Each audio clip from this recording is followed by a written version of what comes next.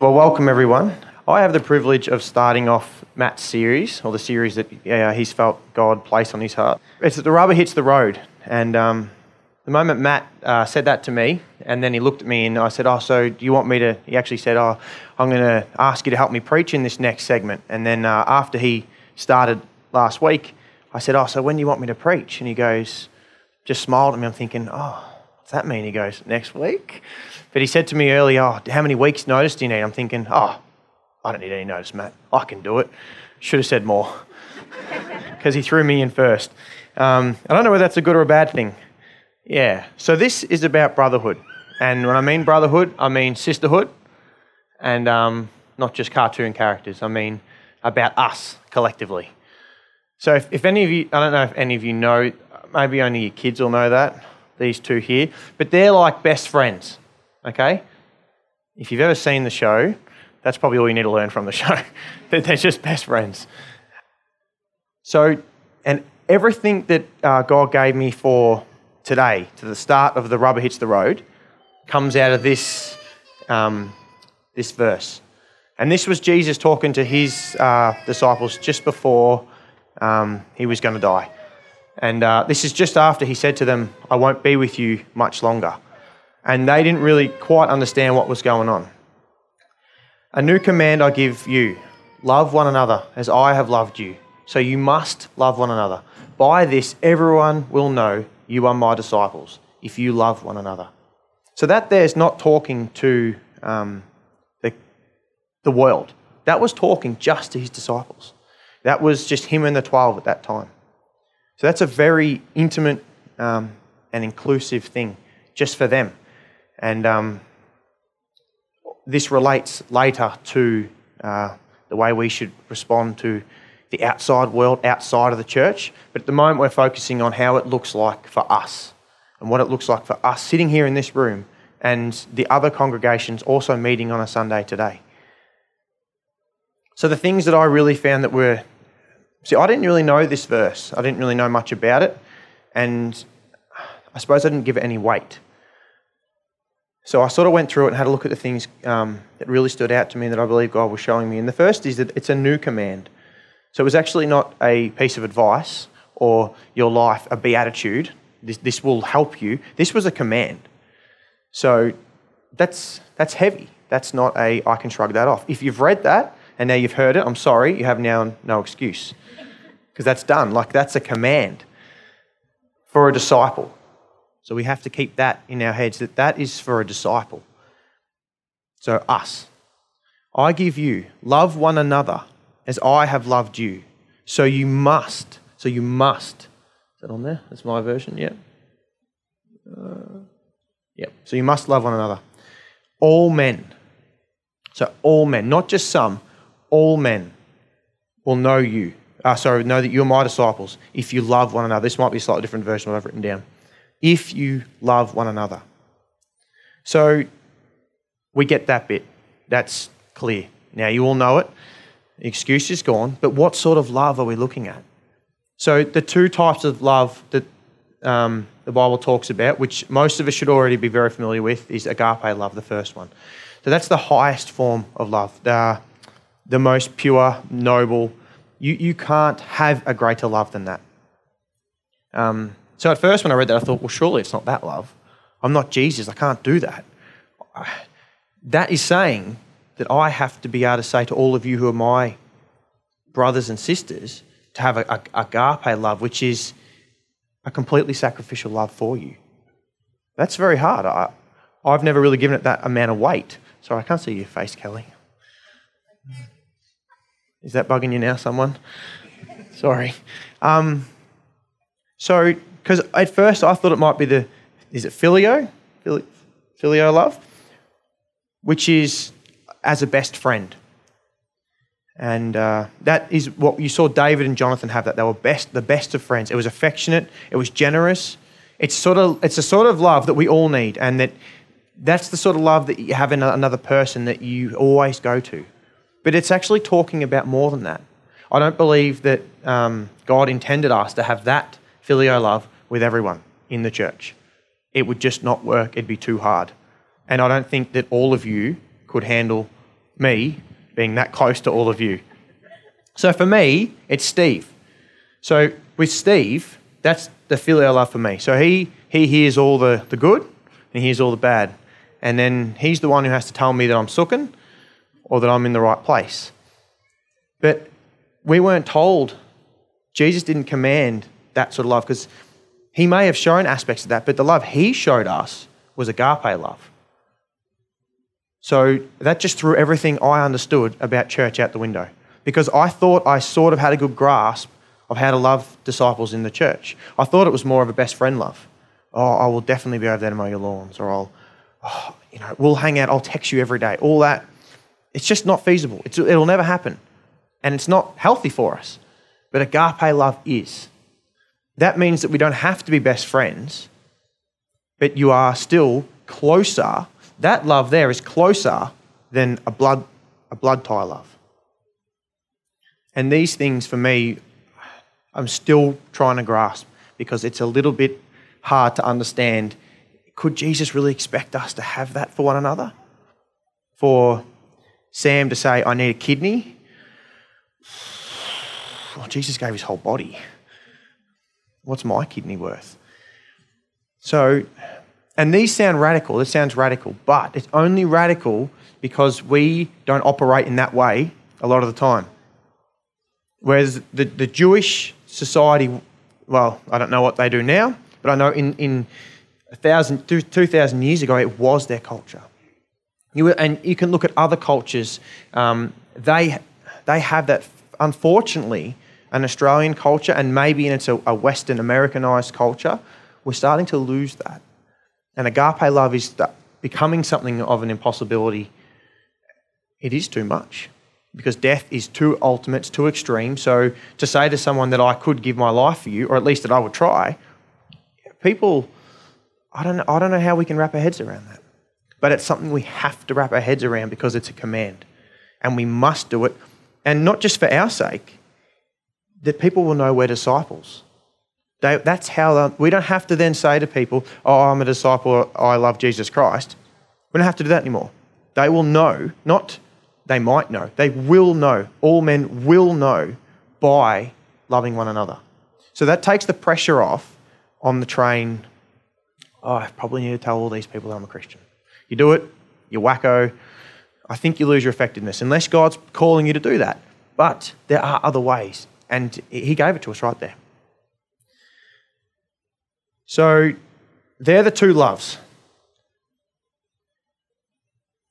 This is where it gets a little bit more heavy, and I had a few things that I was like, I don't know how I'm going to present these to people. I don't know how people are going to take it.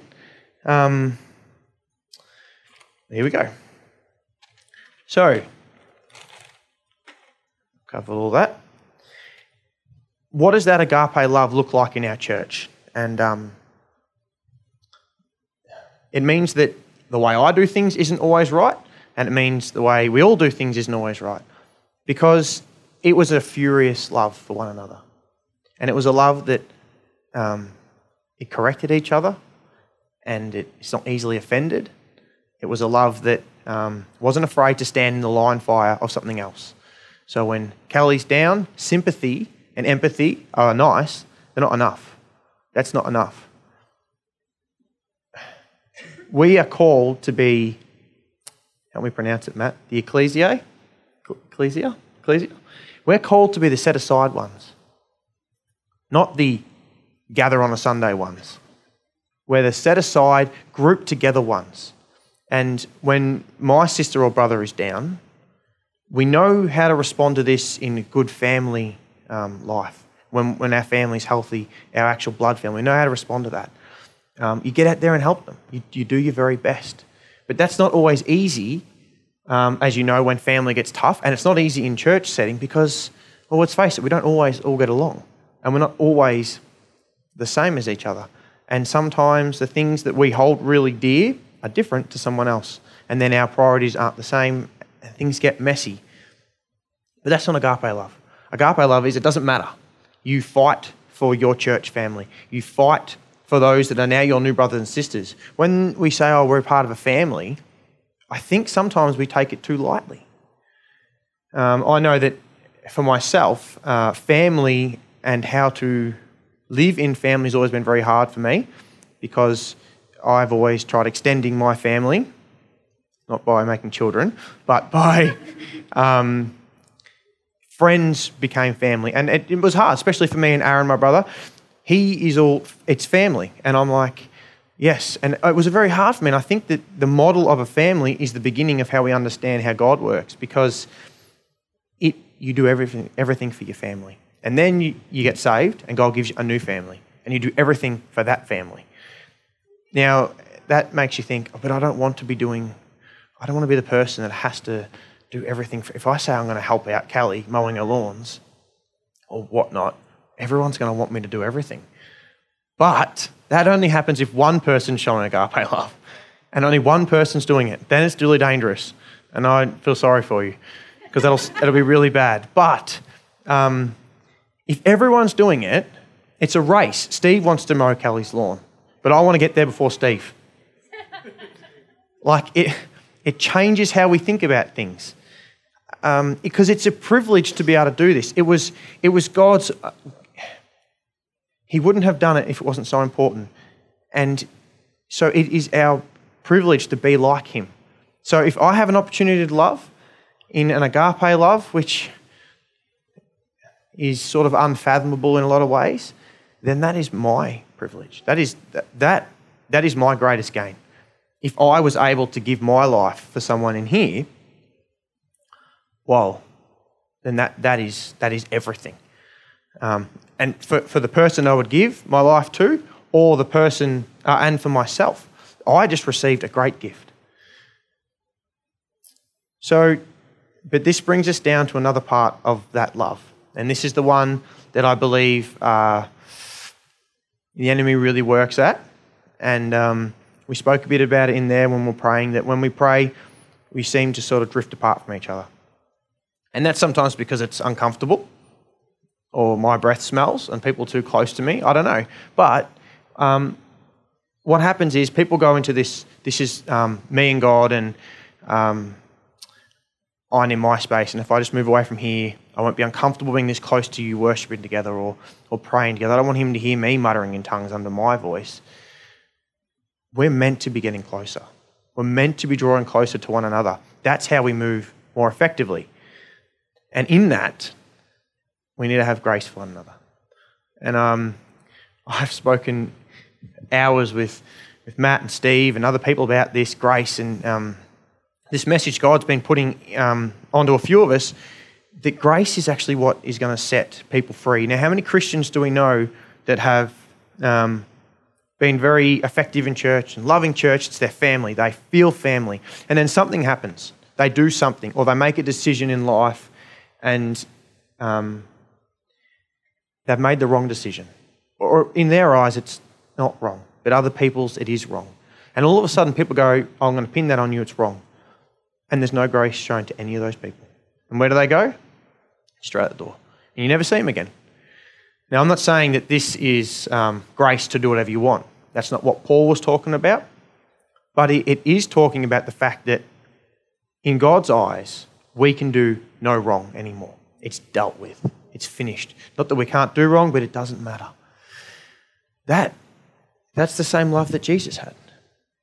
So if that really means something to us, that we are trying to have an agape love, in him we have redemption, through his blood, the forgiveness of sins in accordance with the riches of God's grace. So it's a short verse, but it means a lot. In him we have redemption through his blood, the forgiveness of sins in accordance with the riches of God's grace. So, there's a screen here.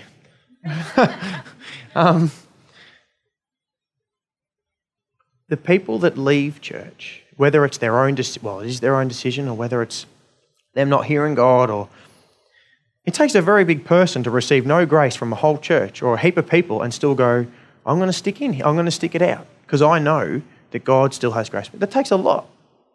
And if that was all it took, God wouldn't tell us to have grace for each other. He needs us to have grace for one another. We're a body. His grace is enough, correct. But we have to also display the same things, because we all make mistakes. And guilt and shame, they're the ties that bind. They're the things that hang on. The sin goes and you get past that. But the things that hang on, if people hold them to you, is shame and guilt. These are the things that all churches, all people, friendships struggle with. It's guilt and shame.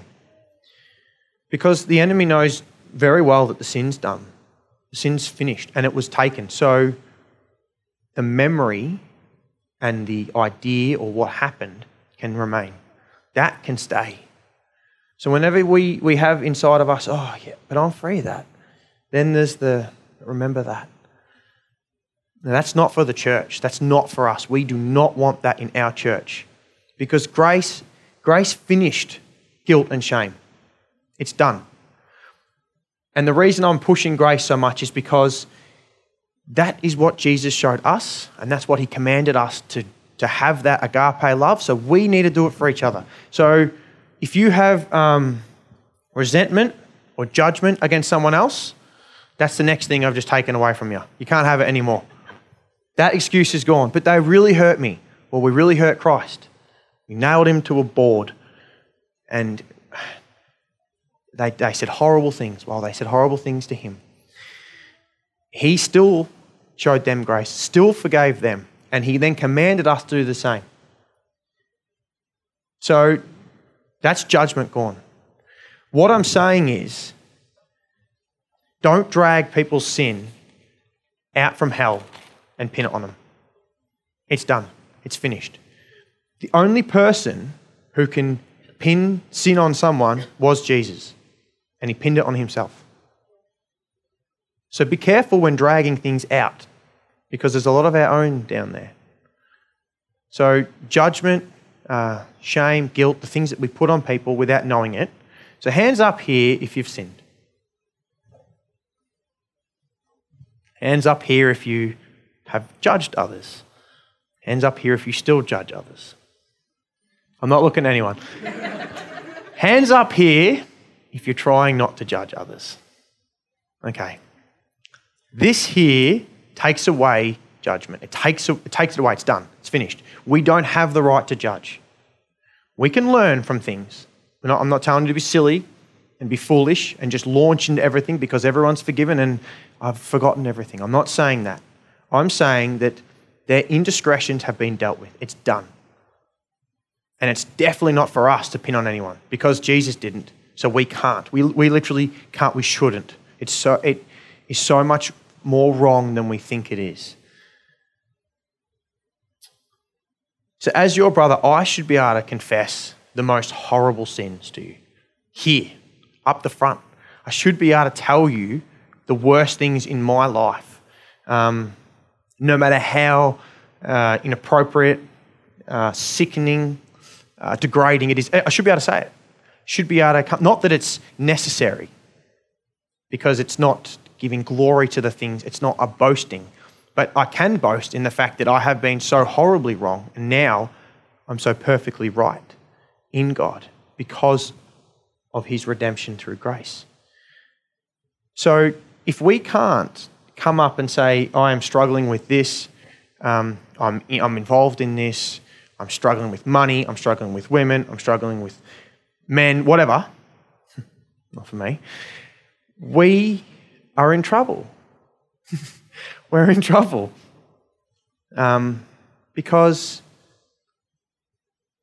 it's a really slippery slope. If I can't tell you what I'm struggling with, because the truth is I'm not struggling anymore. The truth is we've been made new, and the struggle and the sin that we were carrying and the stuff that was making us a person that was sick is dead. That's done. It's finished. So when we talk about it, we should talk with victory. But I should be able to talk about it. I shouldn't feel like, even the stuff that happens in the church, a lot of the time I think we're pretty good at going, oh, well, you're struggling with this at home, with this at work, and like I swear like a sailor when I'm in a bad mood. And I was just talking to Matt about this, that it's the cultural differences that make it really offensive. But if we couldn't talk about that because I was too afraid to swear in front of Matt, then we have a problem. Not that the swearing is the good thing, but the fact that we're open and that we both understand that the sin's finished. It's done. The swearing, it matters to not do it, but it doesn't matter to God. It's finished. So it doesn't have to matter to us.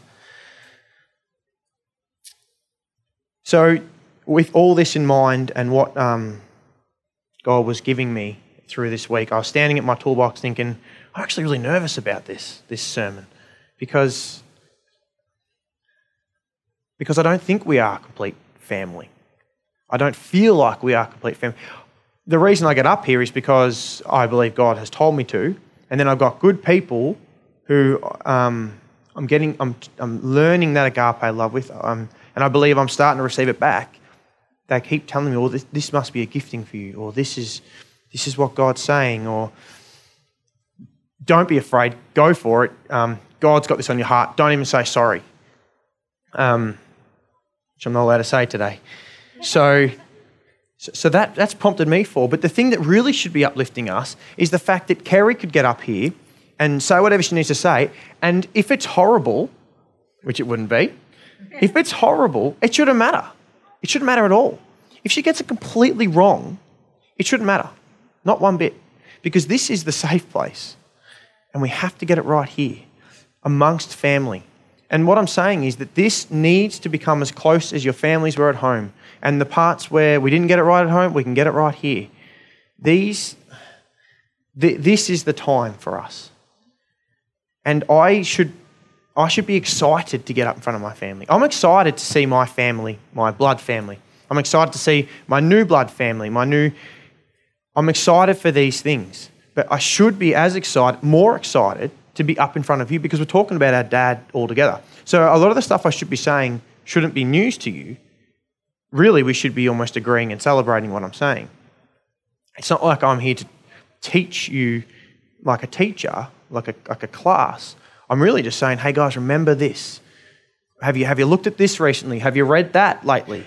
Don't let this be a problem. So most of Paul's letters were actually just corrections. And they were teaching. A lot of what he was doing was correction and teaching, but a lot of them would have still known those things. It just would have been like an update, a freshening. And so this is what it is for you. I'm excited now to be with you, giving you an update, a refreshing as to how close we should all be. And when we do that, we're going to start to see things change. And we'll read about it in Acts later, but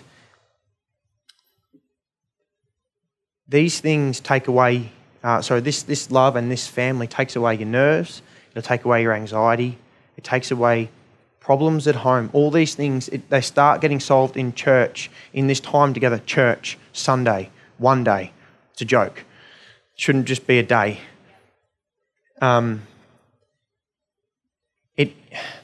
This is where we begin to heal with each other.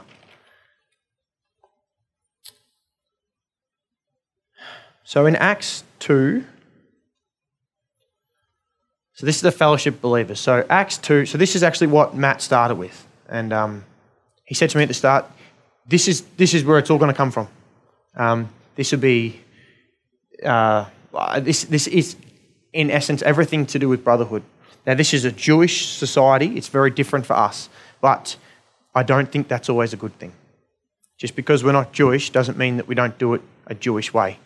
Doesn't make us Jewish, it just means that they had something really good and that we can still have that. The Islamic people have good things, doesn't mean we can't have some of that.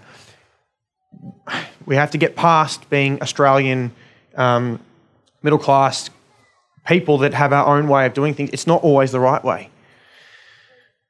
They devoted themselves to the apostles, teaching and to fellowship, to the breaking of bread and to prayer. Everyone was filled with awe at the many wonders and signs performed by the apostles. Okay, so there's apostles here. There are apostles here. There are people that God called out to do individual, separate things with different giftings. So they're here. We have a lot of youth already starting to rise up into who they're meant to be. So the first bit's covered. We have the people here. This is who God put in here. I'm really upset we're not all here today. Because I think that it's not because they want to hear me talk. I'd rather Matt give this sermon. But what God has for people is really good. and I really wish other people were here. So when you listen to this on the podcast, you should have been here. Unless you're with Mum. No, Mum should have been here too. Bring Mum. Everyone was filled with awe at the many wonders and signs performed by the apostles. So wonders and signs. Because they were meeting together, they were devoted. They weren't doing fellowship and having teaching. They were devoted. Devoted to the apostles' teaching and fellowship, to the breaking of bread. Everyone was filled with awe at the many wonders and signs performed by the apostles. All the believers were together. All the believers. And had everything in common. Now, we are not going to have everything in common in our day-to-day life. It's just not going to happen. Jake rides his bike 23 hours of the 24-hour day. I am not going to do that. It's just not going to happen. Is the verse talking about that? No, it's not. It's talking about the fact that when our compasses start aligning with our ideals in life, with the fact that if we all today collectively say, well, yeah, I'm on for this brotherhood, sisterhood, family thing, and I need to give it more. If we dedicate to that, if we start saying, we'll break our pizza together, or whatever we're having, if we start devoting ourselves to teaching, then our compasses start lining up. And things that weren't common become common. The things that we may have disagreed on a little bit start becoming common. And I'm talking multi-denominational as well. If our compasses are pointing in the same way, it doesn't matter if a Catholic believes a slight difference to a Christian. If your compass is in the same spot, your ideals in life will start being the same. Even if you have an issue with baptism and how it's done, they are so irrelevant to what God actually is trying to do and what he wants our compasses to be doing when they're pointing the same way. The rest of everything becomes aligned. And then the fruit of your work start becoming similar. And then you start saying, well, actually, I'm going to be going to this ministry around the brothels as well. I have a calling on my heart now. As an example. These things start happening. So don't feel like we have to be all the same and we'll all start wearing the same clothes. That's when we become a cult. We don't want that. So, because your own flavour is perfect of who you are and how God made you. Is if you change that, we just have one huge foot. Big, stinky, useless foot. That's not what we want. We want the whole body with a common cause. So the body's thirsty, let's all walk for the drink. Let's all go together. Now, thankfully, Matt has next week because this is the practical side and how Catalyst looks at this stuff. So heads up for you, Matt. They sold property and possessions to give to anyone who were in need. So search your hearts for that. I'm not going to tell you what to do unless you want to sell it cheap to me. Every day they continue to meet together in the temple courts. So we don't have a temple as such anymore, but that's where they went. And that was before the Holy Spirit invaded earth. They actually went to a place to find God. So they were used to doing that. But our temple is in here now. So when we meet, we're in the temple.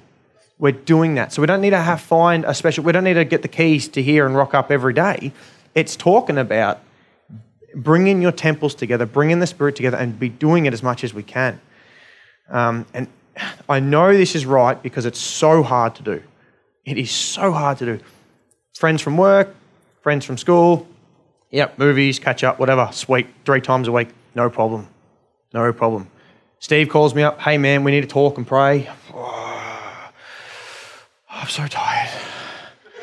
I've done so much overtime. But guess what, all the boys, we're going down to the pub and we're going to have a palm meal. Oh, yeah, let's do that. Okay, cool. It's something shifts, something is different. And that's why it has to be right. It's just so hard to do to meet with believers.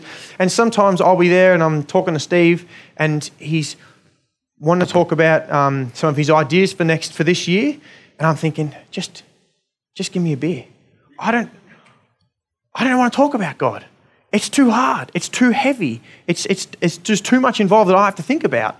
But that is why, and that's how we know that through the day, I haven't been thinking in the right paradigm. I haven't been going, I can't wait to see my brother Steve. I can't wait to hear what he has to do and how he wants to help the church and the body. I haven't been thinking that at all. So We have to change how we think about this. Every day they continued to meet together in temple courts. They broke bread in their homes and ate together with glad and sincere hearts, praising God and enjoying the favour of all people. I struggle with the enjoying favour of all people. I struggle to be around all people all the time. It's really, really hard. But there's a reason they wrote that, praising God and enjoying the favour of all people. It didn't just say enjoying God's favour, the favour of all people. So that means we gain favour together. That means together, being together is what God wants. We gain his favour for that, doing that. So today, we gain favour. Unfortunately, I don't think that just the one day is enough. Well, fortunately. I think that is a misconception of the body. And people see the Sunday as like a Sabbath. Well, that's not true either. Today is the day to work and to worship God, to get into it, to get stuck into it and to be together. So I think we become, do church, be lazy. Do church, be lazy. That's how I do a lot of Sundays. Oh, but today's God's day. I want to watch TV. I am not going to mow the lawns because it's God's day. And should we hang out and talk about what we're going to do in 2016? No, it's God's day. God does what he wants to do. I think God's busy today. I'm not going to do anything either. That's not the right attitude, and it gets me all the time. And the Lord added to their number daily those who were being saved. So that didn't say that Sam added to the number daily, that Sam at the train station added to the number daily. It didn't say that. It says that the Lord added to their number daily. They weren't doing anything as far as evangelizing. It didn't say that they were actually handing out food in the street, that they were multiplying food. They didn't say that. It says that they were giving to those who needed. It didn't say that they were teaching those who hadn't heard. They weren't on the street corner teaching. They were just being family, the way we're meant to be. So Brett's forward driving trip, that's being family, doing things together. Obviously, we have to be sensitive to what we're meant to be doing. But it says that if we do these things, and the Lord added to their number daily, that takes your pressure off again. So no more, I can't enjoy being around you, I should be at the train station hanging out. If you're not meant to be there, and you're meant to be with your family, that's where you're meant to be. We're meant to want to be close to each other. We're meant to want to share things. Don't feel guilty for wanting to meet with each other and sharing a meal. That's why we're together. That's what family is. If you feel that you're meant to be inviting your actual neighbours over into the meal between brothers and sisters, fine. But you're meant to want to do these things together.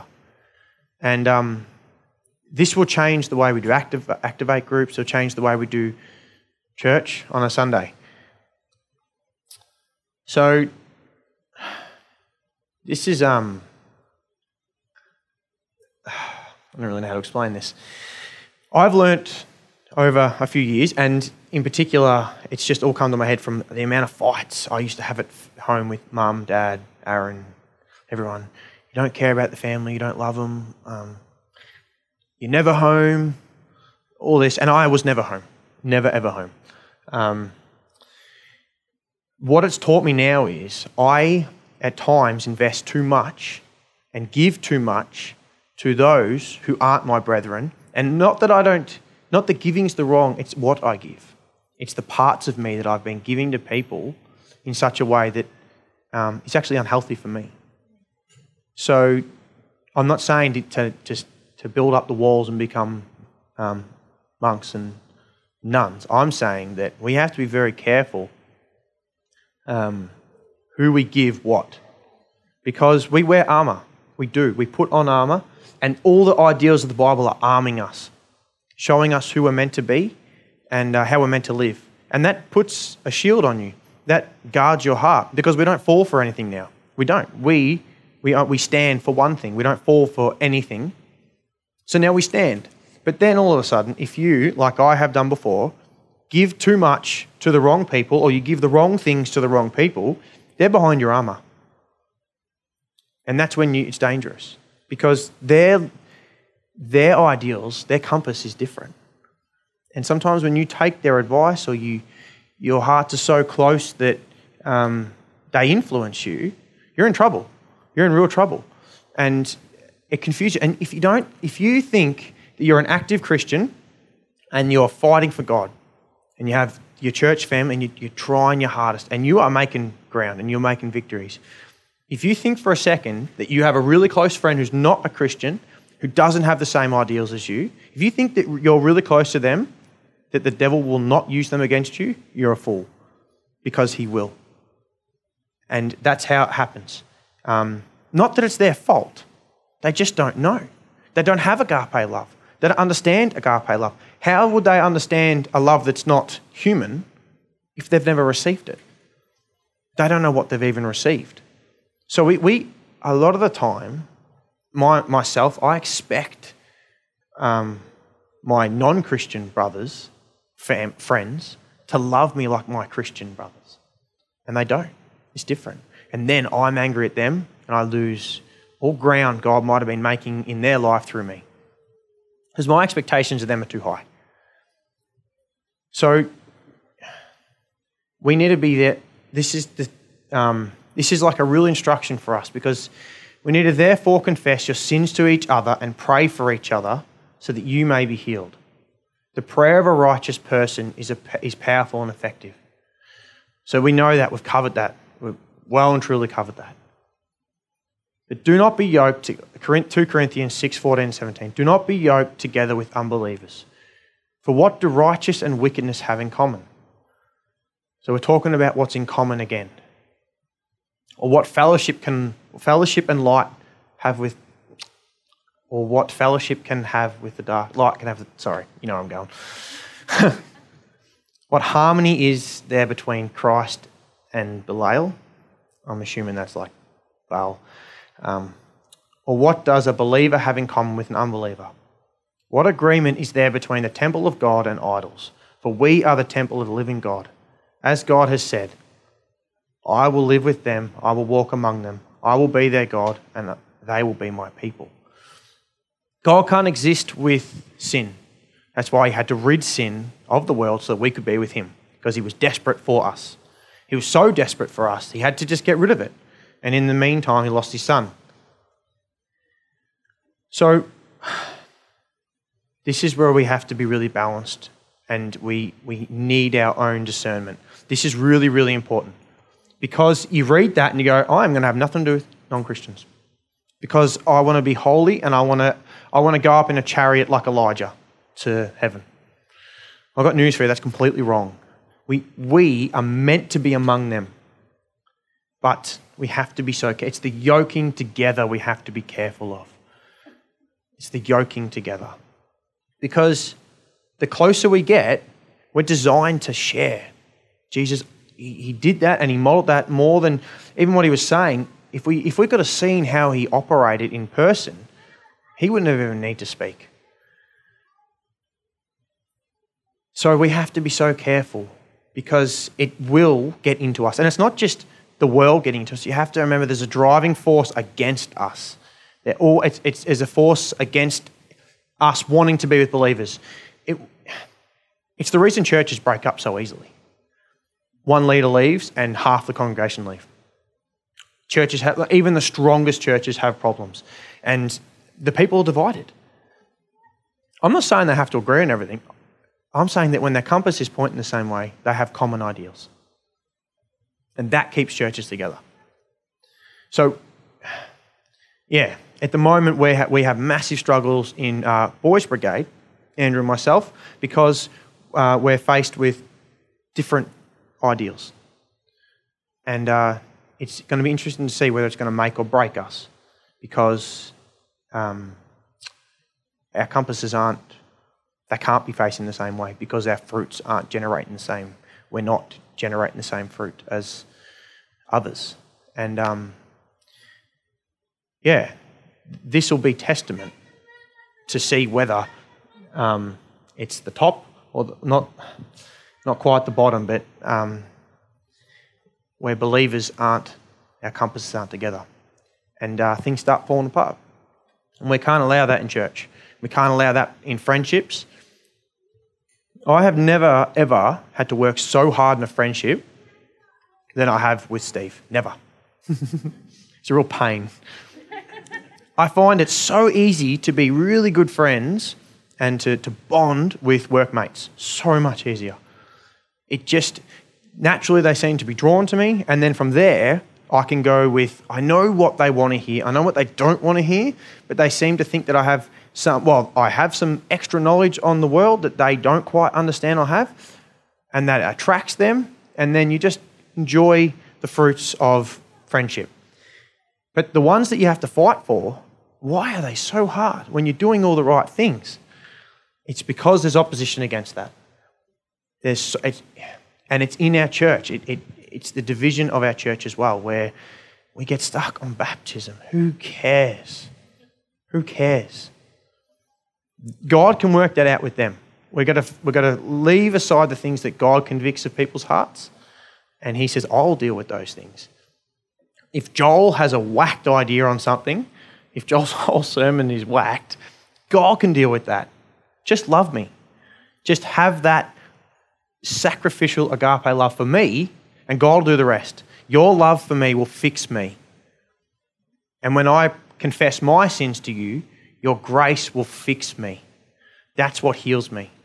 Not pinning it to me, not correcting me just because you can, only correct because you feel God leads you. These are really important, because we could all name the people that have been so diehard for God, or he has at least put his hand on them and said, I really, really love this child, and you can see the works on their life. And something happens, they make a mistake, and everyone just kicks them to the curb, and it changes who they are. And that's really sad. It's shameful. That's a proper shame. So, yeah.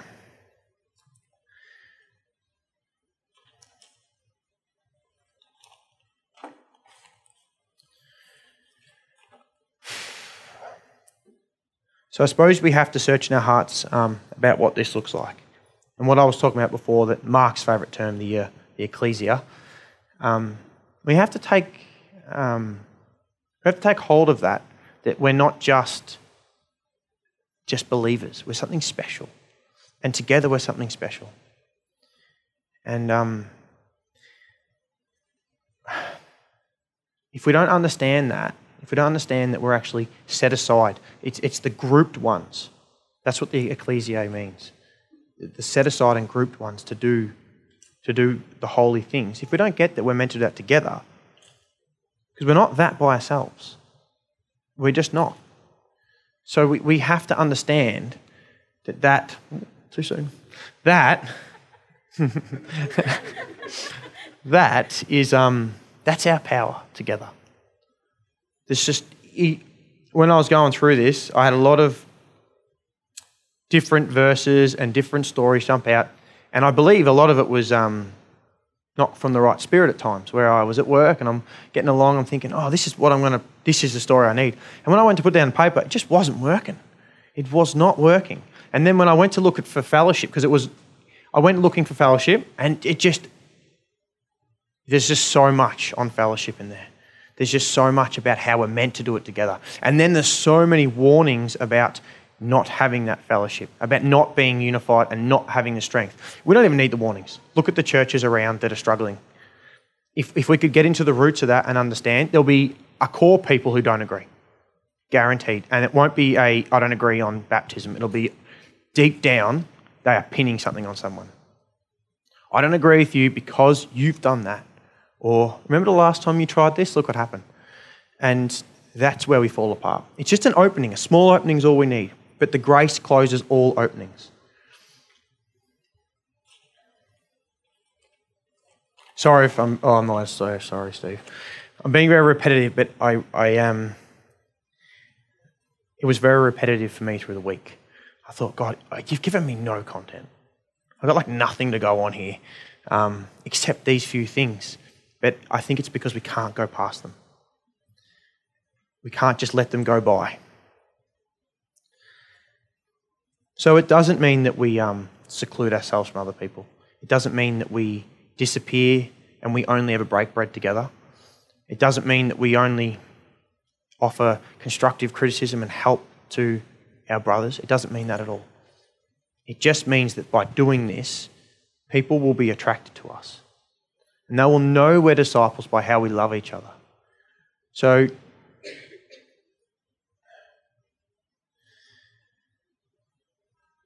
now we're ready. Yeah, we're ready. So, for if you forgive other people when they sin against you, your heavenly Father will also forgive you. So, forget the church for a second. Think about yourself. We need that to look like that. You can't tell that Sophie helped me with this, can you? We can't move forward, and we won't move forward. I declare that. We can't unless we start forgiving each other and stop pinning things on each other. Now, this isn't I've been doing this and I'm going to tell everyone. This is inside of me, God is arresting things that I've been pinning on people. So while I was doing this, I had felt God say to me that I had to say sorry to someone at school. I don't even know how many years I've been out of school. 7, 8 years? But he left school in grade 6. It's like more than a decade ago. Not left, but he changed.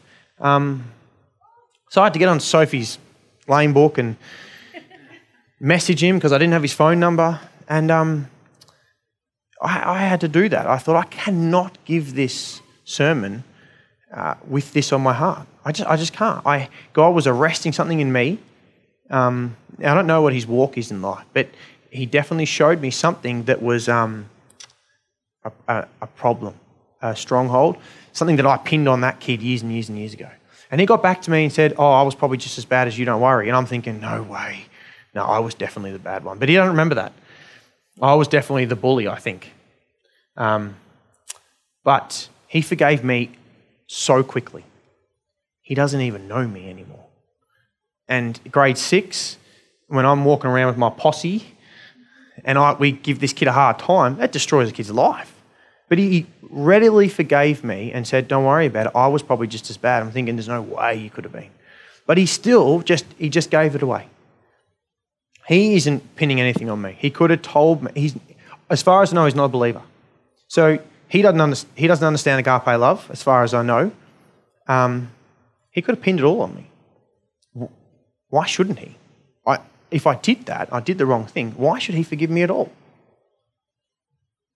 Anyone got any answers? I hurt him. So, and he should have barriers against me because I was dangerous to him. Yet he still openly forgave me. He didn't even have to reply. But he openly forgave me and asked about being married and work. He was ready to move on. That's a big deal for someone who was in grade 6 who got bullied, I guess. So we have the tools he doesn't. We know the love he doesn't. What's our excuse? What are we holding on to? What judgment do you put on me from how I've done this? I won't get you to put your hand up. But what things have you started to pin on just the way I walk, or the way I move, or the way I talk, or having kids, cute little... little things get to all of us. Little things that we pin on people. And it's really, really dangerous. So get your pins off each other. Stop putting it on each other. It's been dealt with. It's finished. For if you forgive other people when they sin against you, your heavenly Father will also forgive you. So if you want forgiveness, forgive them. Stop the judgment and you have the rest. It all works. So if I get the worship team up. Yeah, look, I'll help you. I just want to take a second to not miss out on something God might be doing in people's hearts or showing other people that I might have missed. This is so new to me. So if there's something that I've missed, something that God's still saying that's really, really important, or that even something he's revealing to you for yourself, that he's saying, you've just been shown this, Brett, come and share it. So we'll just take a moment to pray, and then we'll let you guys have a bit of time to think. There'll be a few of us up here coming to pray with you. And when we're up here to pray, we're not praying with judgment. We're not praying saying that we've never judged. We're praying saying that we have struggled before and together we're going to get past all this. Okay? So when you walk up here, because I often think when they get the call to prayer, I think someone should just go up there even though they don't need prayer and just stand there because no one wants to be the first to move. Okay? So when you walk up, no one's pinning anything on you. No one's pinning, no one's holding judgment. They don't have the right. It's finished. Okay? So from now on, when people have the call to prayer, even if you don't need prayer, someone get up. Okay? Someone get up and whisper to the other person, I'm just here as an example. I'm just taking the pressure off. If you have the courage, come up here, okay, and make it easier for other people. If you don't feel the calling, don't worry. But search inside yourself while they're playing and think about where we might hold judgment or where we might stick it. Okay? And hopefully God reveals some things to me. Hopefully there's nothing to reveal. Okay, so let's pray. Dear Heavenly Father, I thank you that you are a forgetful God of sin, Lord, that you have forgotten these things, Father. I thank you, Jesus, that when we pinned you to a cross, you pinned the sin on yourself. And you took it with you. And when you, like a cannonball, smashed through the gates of hell, Lord, you dropped the sin off. It's done. And I thank you, Father, that we don't have the right. We don't want the right to be able to reach down there. There's too much down there, Lord. So, Father, we'll stay here where it's safe from that, Lord, because you took it. And, Lord, we will let the judgment slide off, Father. Thank you, Jesus, that's what you did, that you freed us from that. And in Jesus' name, we rebuke shame and guilt, Lord. We rebuke fear because your grace sets us free from that, Lord. So, Lord, when we're praying in circles and we start to move apart, Lord, I pray that we move together. Lord, I pray that we are uncomfortably close. That there's times like you go, I don't really know that person that well, and we're getting to know each other very well very quickly. Lord, that's what we want. Let's apologise for being too close than saying, I didn't know anyone and I left. So God, I just pray that you will arrest things in people's hearts today that aren't right, that aren't free of judgment, where we hold things on other people, Lord, because you know that when we hold things on other people, there's things being held on us.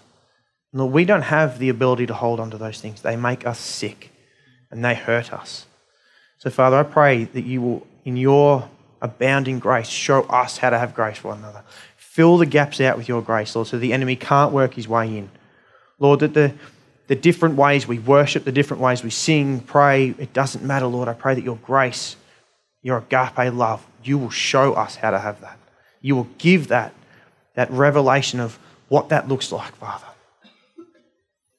Let us as a church have that for other churches. Lord, let other churches speak of Catalyst. They love each other so much. There's miraculous and wonderful signs occurring there. Why? Because they meet together, Lord. Help us for our routines to start gelling together. Help our compasses to start pointing the same way so the things that weren't common are common. The ideals, Lord, that separate us, Lord, we just pray against them, Lord. I pray that they will align. And then we forget about the little things and understand that our compasses are pointing the same way. We all want your redemption and love to get to the whole world. And we all want to see you return, Father. We want these things. Let that dictate the rest of our walk. Let that dictate our ideals.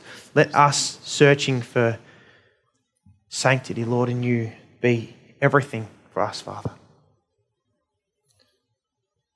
And Lord God, I just pray that you will remind us every time we start to pin things on people. If it has to be a physical prick from a pin in our back, Lord, that would be better. That would be better than allowing us to have judgment on other people.